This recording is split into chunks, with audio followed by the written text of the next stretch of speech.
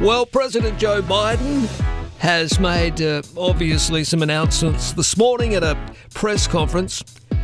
I prefer looking at his social media because I think somebody else writes it. Anyway, he says, and I quote, "We went to Afghanistan almost 20 years ago with some clear goals.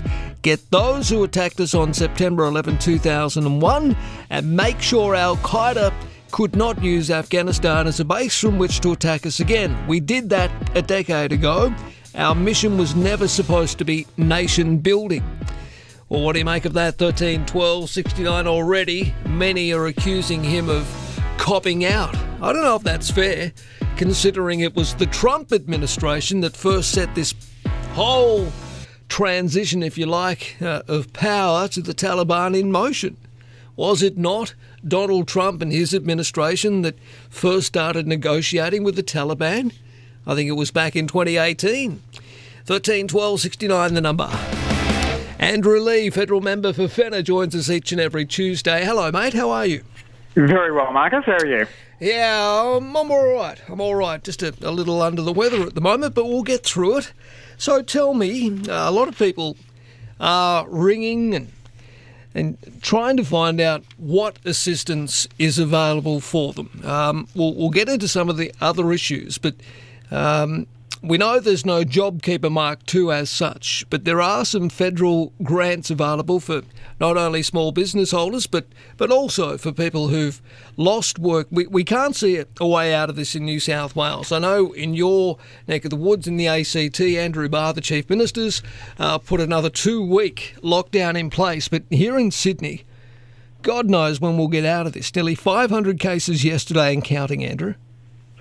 Yeah, that's right, Marcus. And there are a range of supports available for businesses, one-off grants up to $15,000 for medium-sized businesses, micro-business grants, fortnightly payments of $1,500, and the so-called job saver payments, which are aimed at encouraging businesses to maintain their number of employees. So certainly businesses should reach out to those grants, which are being administered by the New South Wales government through service.newsouthwales.gov.au. So they're some of the state grants. What about from a federal level? What's the federal government doing to assist people during this awful time of lockdowns upon lockdowns?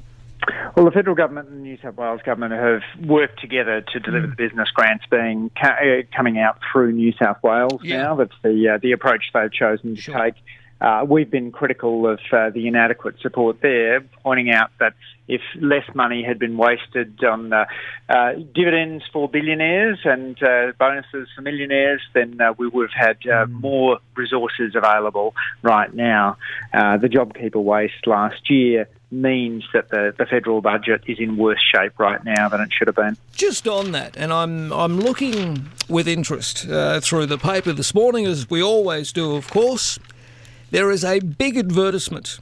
It's a Class Action Australia advertisement. Keep corporations honest.com.au.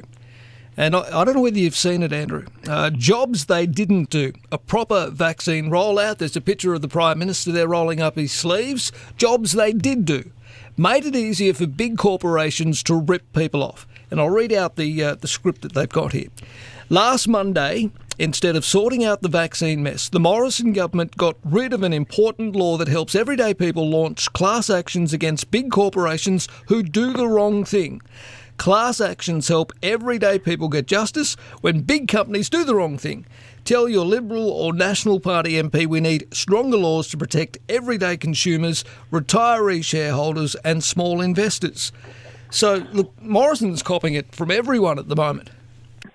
And deservedly so, Marcus. He just doesn't have a plan for the country. He's too busy playing these sort of culture wars, whether it's attacking proxy advisors who support investors, whether it's having a go at universities. We had somebody yesterday, an international higher education expert, saying that the only government that is more anti-university in the OECD is Hungary's. And we've got now the continuing failure of the vaccine rollout. You look at other countries which didn't have domestic mRNA manufacturing facilities. They had the foresight to order the vaccine doses they needed. For just $1 billion last July, Australia could have got enough Pfizer to vaccinate the entire country. But right now we're languishing towards the bottom of the advanced world in our vaccine rollout. All right. The government pats itself on the back for 1 million doses from Poland, but that's a drop in the bucket for the 50 million or so doses that are needed. Now, I don't know how true this is, and I don't like working on rumour or innuendo, but I'm hearing very clearly that the 1 million doses from Pfizer have an expiry date of, I don't know the exact date, but they're due to expire very soon. And apparently we paid, quote unquote, over the odds for what we would have originally have got these Pfizer doses from the company itself. Is there any truth to this rumour? I don't know the details of Poland's deal. Certainly Poland's been saying for a number of weeks now that it's been looking to offload some of its additional vaccine. I'd welcome more vaccine coming into the country. It'll be going to people's arms very, very quickly. There's a lot of young Australians that would like to get a Pfizer dose speedily, and it'll help get us out of lockdown. Sure. But we also need that communications campaign. A lot of the anti-vaxxers, frankly, are on Scott Morrison's side of the political fence, and he could do a lot more to tamp down that sort of misleading information, the fear campaigns, which are contributing to vaccine hesitancy, currently the higher in Australia than in any of 14 advanced countries that were surveyed. Well, is it any wonder when you have people not singing from the same hymn sheet, Andrew? George Christensen. We know what we went through with that bloke in the last couple of weeks. He was, of course, counselled by Barnaby Joyce. Now, Barnaby's been very, very busy as a counsellor because yesterday, apparently, we're led to believe he rapped the knuckles of Matthew Canavan. I saw this tweet yesterday and this Facebook post, and I was horrified. Under no circumstances should any person calling themselves a Senator of Australia invoke climate change and try and align it somehow to the devastation and the human crisis that's occurring in that part of the world.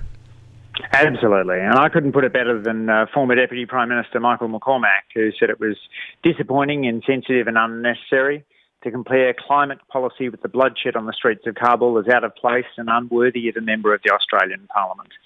Our thoughts today should be for the Afghan people and the families of our brave fallen diggers. And I think that said it all. Those of us who are watching the scenes out of Kabul, particularly those horrific scenes at Kabul airport, fearing for what's to come, thinking about the big picture here. But Matt Canavan is just focused on scoring a political point. But it didn't even do that. I mean, does anyone know whether the Taliban will sign up to net zero? I mean, was he trying to be funny? I don't understand. I mean, I was told by a couple of people yesterday, it's just a joke. It's bewildering. We've had 39,000 Australians serving in the conflict. 41 of them lost their lives. Many of the Australian service people will be feeling the anguish of what they're watching right now. We know that Australia needs to be stepping up to the plate. This so-called rescue mission has no defined timeline around it. Admiral Chris Barry, who used to head our defence forces, has said that the ugly truth is that we've left it too late to support the people of Afghanistan who supported us. We need to fast-track those visas for people coming to Australia. We need to make sure that we're opening up refugee places for people in Afghanistan who need it, and ensuring that no one who's in Australia at the moment is sent back into a dangerous situation in Afghanistan.